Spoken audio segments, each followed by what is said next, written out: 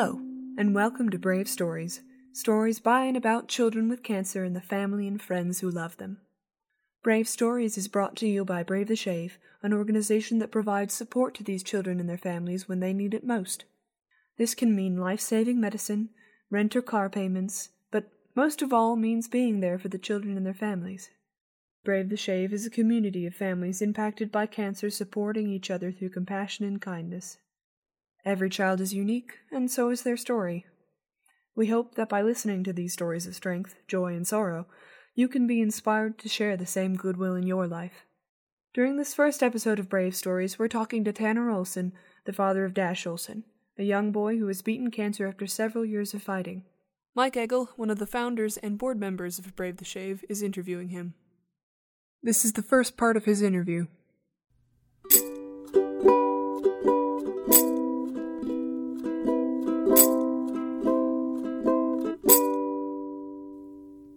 Tanner, you've been involved with Brave the Shave for some time. I've been involved for going on 14 years now. How long have you been involved in Brave the Shave? I just actually figured that out. It's just approaching 5 years. Honestly, it seems to me like yesterday. It really does. It seems like no time has passed at all, hardly. I don't know why that is. Yeah, in one hand, it feels like I've been part of Brave the Shave since the beginning. And on the other hand, I totally agree with you too. It's kind of flown by. We've had a lot of activity. We've done a lot of things, met a lot of people. So it's been quite exciting. Now, obviously, the timing of your participation in Brave the Shave coincides with the timing of your son Dash's diagnosis. I thought it would be important to talk about that a little bit. And particularly, one of the things that struck me is, if you could just tell us, how you found out when Dash was diagnosed and just what that really meant to you. Absolutely. So Dash is my younger son. I have two boys. Chaz was 8 years old and Dash was 7. He's a first grader when this all happened. So Dash, he presented with leg pain, knee pain or ankle pain and hip pain. And it was on a Saturday, and we didn't really think much of it. It was just kind of little pain, no big deal. He had just started wrestling in his first grade in his elementary school. They started wrestling, so we thought he just kind of twisted his leg. And then it got worse on Sunday, and to the point where it was hard to keep him comfortable, which is really weird. So we're like, wow, he really did a number to himself. But he's a boy. He's 7. That's kind of par for the course sometimes for a young boy, and then Monday came around and he was quite uncomfortable, and we brought him to school, but it wasn't, I don't know, not even an hour when the nurse called and said that Dash is in a lot of pain. We need to come get him. So we went, got him, brought him home. I took him in to the doctor that afternoon, and Dr. Smith, I kind of look back at that moment like a moment that I was just very appreciative of his medical skills, because he did a blood test on Dash, and when you bring a 7-year-old in that just has leg pain, why would you do a blood test? That's doctors don't poke kids unless they have to, and that's right. What kind of a test are you running for a sore ankle or but Dash actually 2 weeks earlier, he had a fever, unexplained fever for about a week and a half, 102 fever. And we brought him to the doctor for that as well and watched it, and it went away. Well, it's February, right? So viral, probably, no big deal. Right. But Dr. Smith remembered that, and he put the two together, and the combination of the fever that had left, and actually at this point, the fever was starting to come back. So he put all that together and he did a blood test. And he didn't tell me what he was checking for. I had no idea what he was checking for, but he was specifically, in his mind, wanting to rule out leukemia. So the next day, 10:28 a.m., I was an hour away from Bismarck driving, and Dr. Smith knew I was leaving town, and he called me, and he told me I needed to come get Dash because he has leukemia. And I, quite honestly, I don't really remember a whole lot of what I said. I think I asked him, what is that? Even though I know very well in my profession, being in pharmaceuticals and in out of medical clinics for years and years here, I know what leukemia is, but it hit me like a brick. I could not comprehend that my 7-year-old has cancer. Just couldn't comprehend it. So I was with my dad, actually. We're going to Minneapolis. We turned around, raced back, and Dr. Smith, he was trying to get a hold of my wife, Kara, as well, and couldn't get a hold of her. Kara had a daycare in her house, so you can about imagine how loud that is. So she couldn't hear the phone. She was busy with dealing with some kids, and so he called a mutual friend of ours and had her go over to Kara, and she came over and she said, "Kara, you need to call Dr. Smith." And she said, "Why?" And from what Kara had told me, that there was no color in her face. She was pretty terrified of the news and didn't want to tell her herself. So she watched the kids, and Kara called Dr. Smith, and he told her. And I wasn't there for that, and I part of me wish I was, and the other part I'm glad I wasn't, because from what I understand, she lost. I mean, if you can see a mother getting some of the worst news in the world, that's what that scene was. So we went and got Dash from the school. I got home just shortly after that. We went up to the oncologist, which I asked what time our oncology appointment was, and they said whenever you get there. There's another red flag. Yeah, when the oncologist says that they will see you whenever you get there, that's not a good thing. So we got there, and Dr. Sarabi told us that Dash has leukemia, that she didn't know what kind of leukemia it was. There's a few different kinds, and that we would find out in a day or two. And she said we needed to be in a clinical trial, and the closest places were Fargo and University of Mary, or University of Minnesota, and Rochester, and that we needed to go there. And I remember thinking, well, okay, I guess I'll do some calls and I'll do some research, and we'll decide, when do we need to decide. And I remember Dr. Robbie saying, no, you're not really understanding. You need to go right now. He needs to be seen and administered chemo tonight. He has to go right now. So in the days to come, we found out that there's some rough math that's done, and Dash has acute lymphoblastic leukemia, B cell, and it's called acute because acute, by definition, is something that's brought on suddenly. Dash was diagnosed on a Tuesday, and we were told that he would not have made it to the end of the week. We would have lost him by Friday had we not brought him in. And we found out, doing some rough math, they said that he had had it for 40 days. So that's how quickly this is.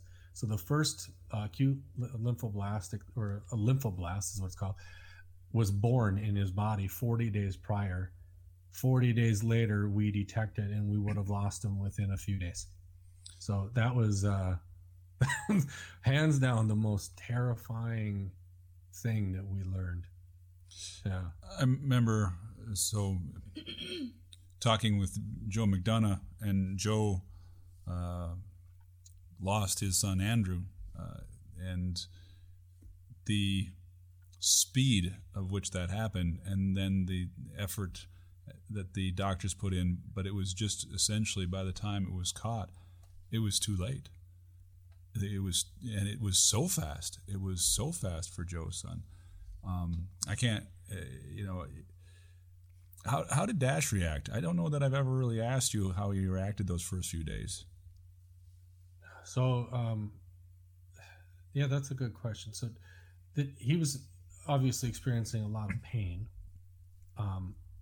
but enough pain where, he was in pain, but he tried to go to school both Monday and Tuesday. So it was painful, but he went, but he was painful, right? So, and I that's another thing I'll always remember is that day that he was diagnosed, and they said we had to have treatment that night. We got to Fargo, and one of the best pediatric oncologists in the world just happens to be in Fargo. That evening, Dash was in such an incredible amount of pain. Had we not caught it for even one more day, he was a 10 out of a 10. So it rapidly increased in pain. And really, the pain that he was experiencing was bone pain. So your bone marrow inside your bones creates these white blood cells, and some white blood cells are lymphoblastic or leukemia cells. And the pain that he was experiencing was the pressure inside his bones was getting so incredibly, such a high pressure that it was getting to the point where it was almost breaking his bones from the inside out. So that was the pain. So he was physically in a lot of pain that day and the next day, and had to have surgery to get a port placed into his chest, and he had to have a bone marrow biopsy that concluded that he had 85% of his bone marrow in his body was cancer. 85%. He went through a lot of procedures within the 24 hours that we got to the hospital. So, but I guess the good part of being there was we were able to, administer some pain meds. He was able to get a little bit comfortable with the pain after being there for a little bit. He was emotionally, he was exhausted. He was just very, very exhausted. His hemoglobin count was really low, which when that's low, you just don't have a lot of energy. You get very pale. So he was just really not really asking a lot of questions, not really curious, I guess. Mm-hmm. He was just physically and mentally just exhausted. But once he came out of that part of it, we had blood transfusions and all these different treatments to get him, one, comfortable, and two, out of danger's way in the immediate setting. He was very very concerned, I guess I would. Nobody's ever asked me that. He was very concerned, but not panicky. And then, then he got to points where he was 7, where it was, I'm tired of being here. This, I don't like this. Why are you, he got kind of crabby. Why are all these people doing this? Why do I have to do all these things? Which you'd absolutely expect from a 7-year-old, I'd have gotten there quicker than him. Yeah, right.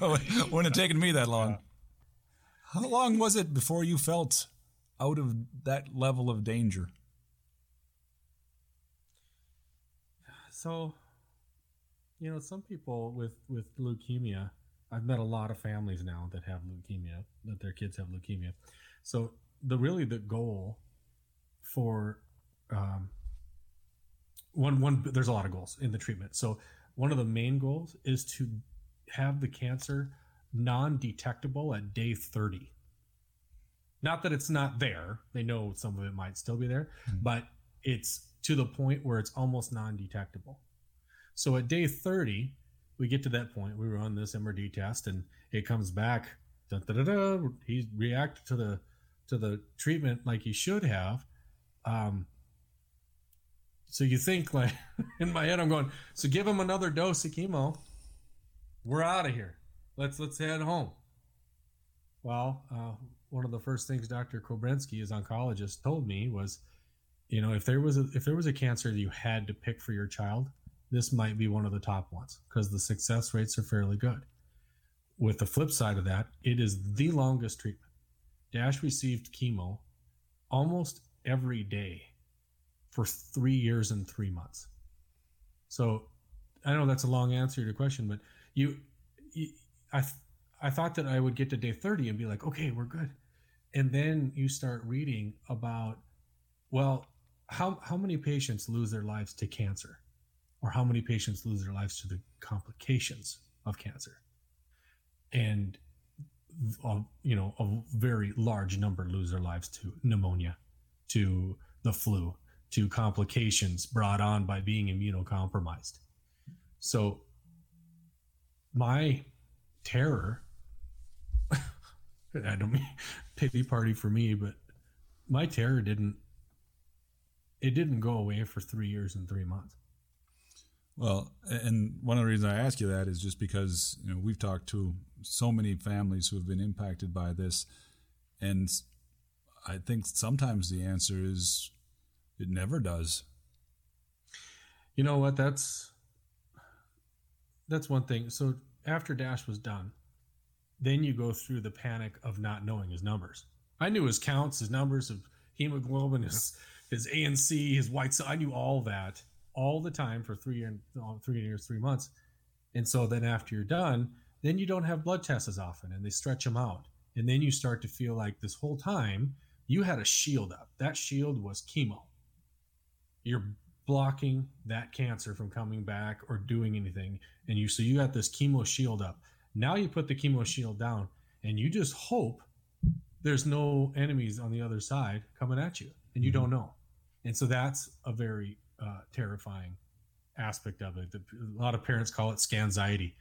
You're waiting for your scans and you don't know, you're anticipating next Tuesday we have scans, and it's the anxiety of that, not knowing the results or what's pending.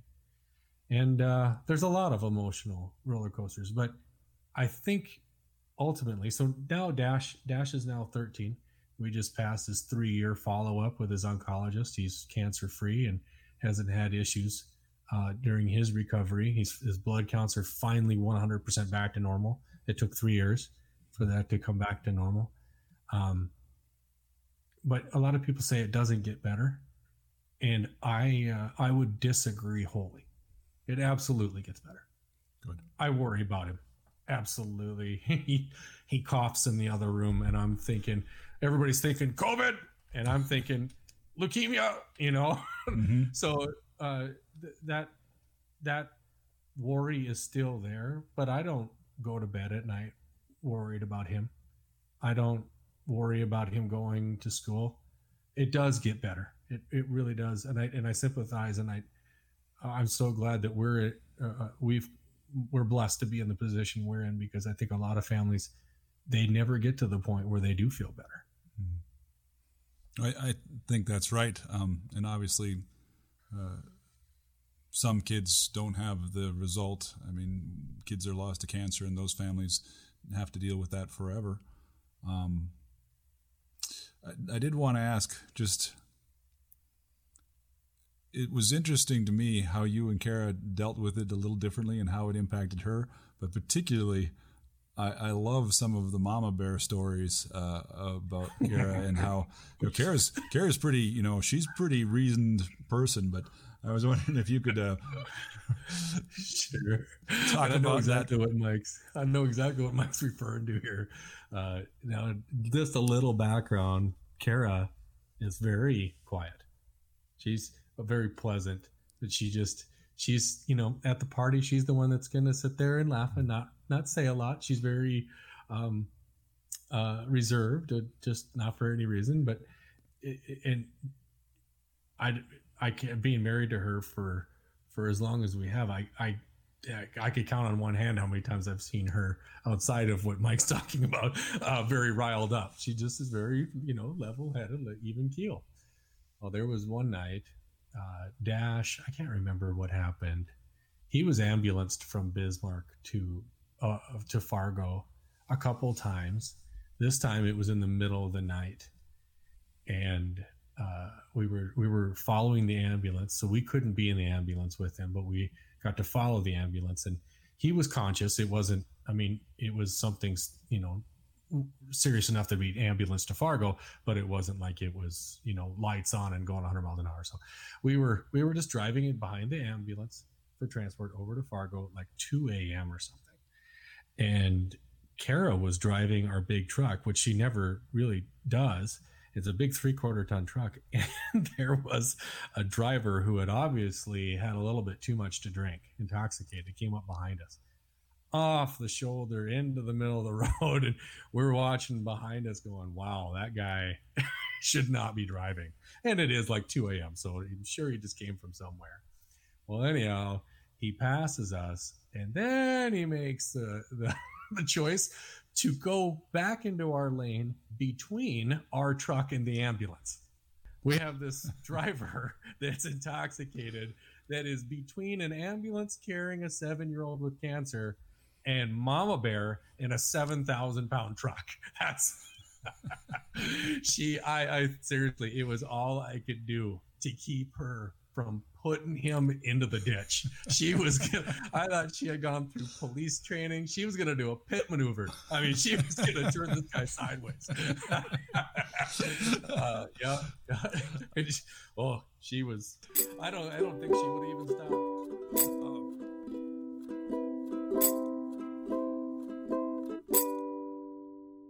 Thank you for listening. More importantly, thank you for being a part of the conversation surrounding our kids and their families. We hope you've been inspired to be a part of our community through your financial and emotional support. Please visit bravetheshave.net or our Facebook page to learn more about our kids and their incredible journeys and donate. Since 2006, the people of Brave the Shave have been working to support children with cancer and children's cancer research. We hope someday to be done with our work, but for now, please go to bravetheshave.net and be brave this week. Thank you.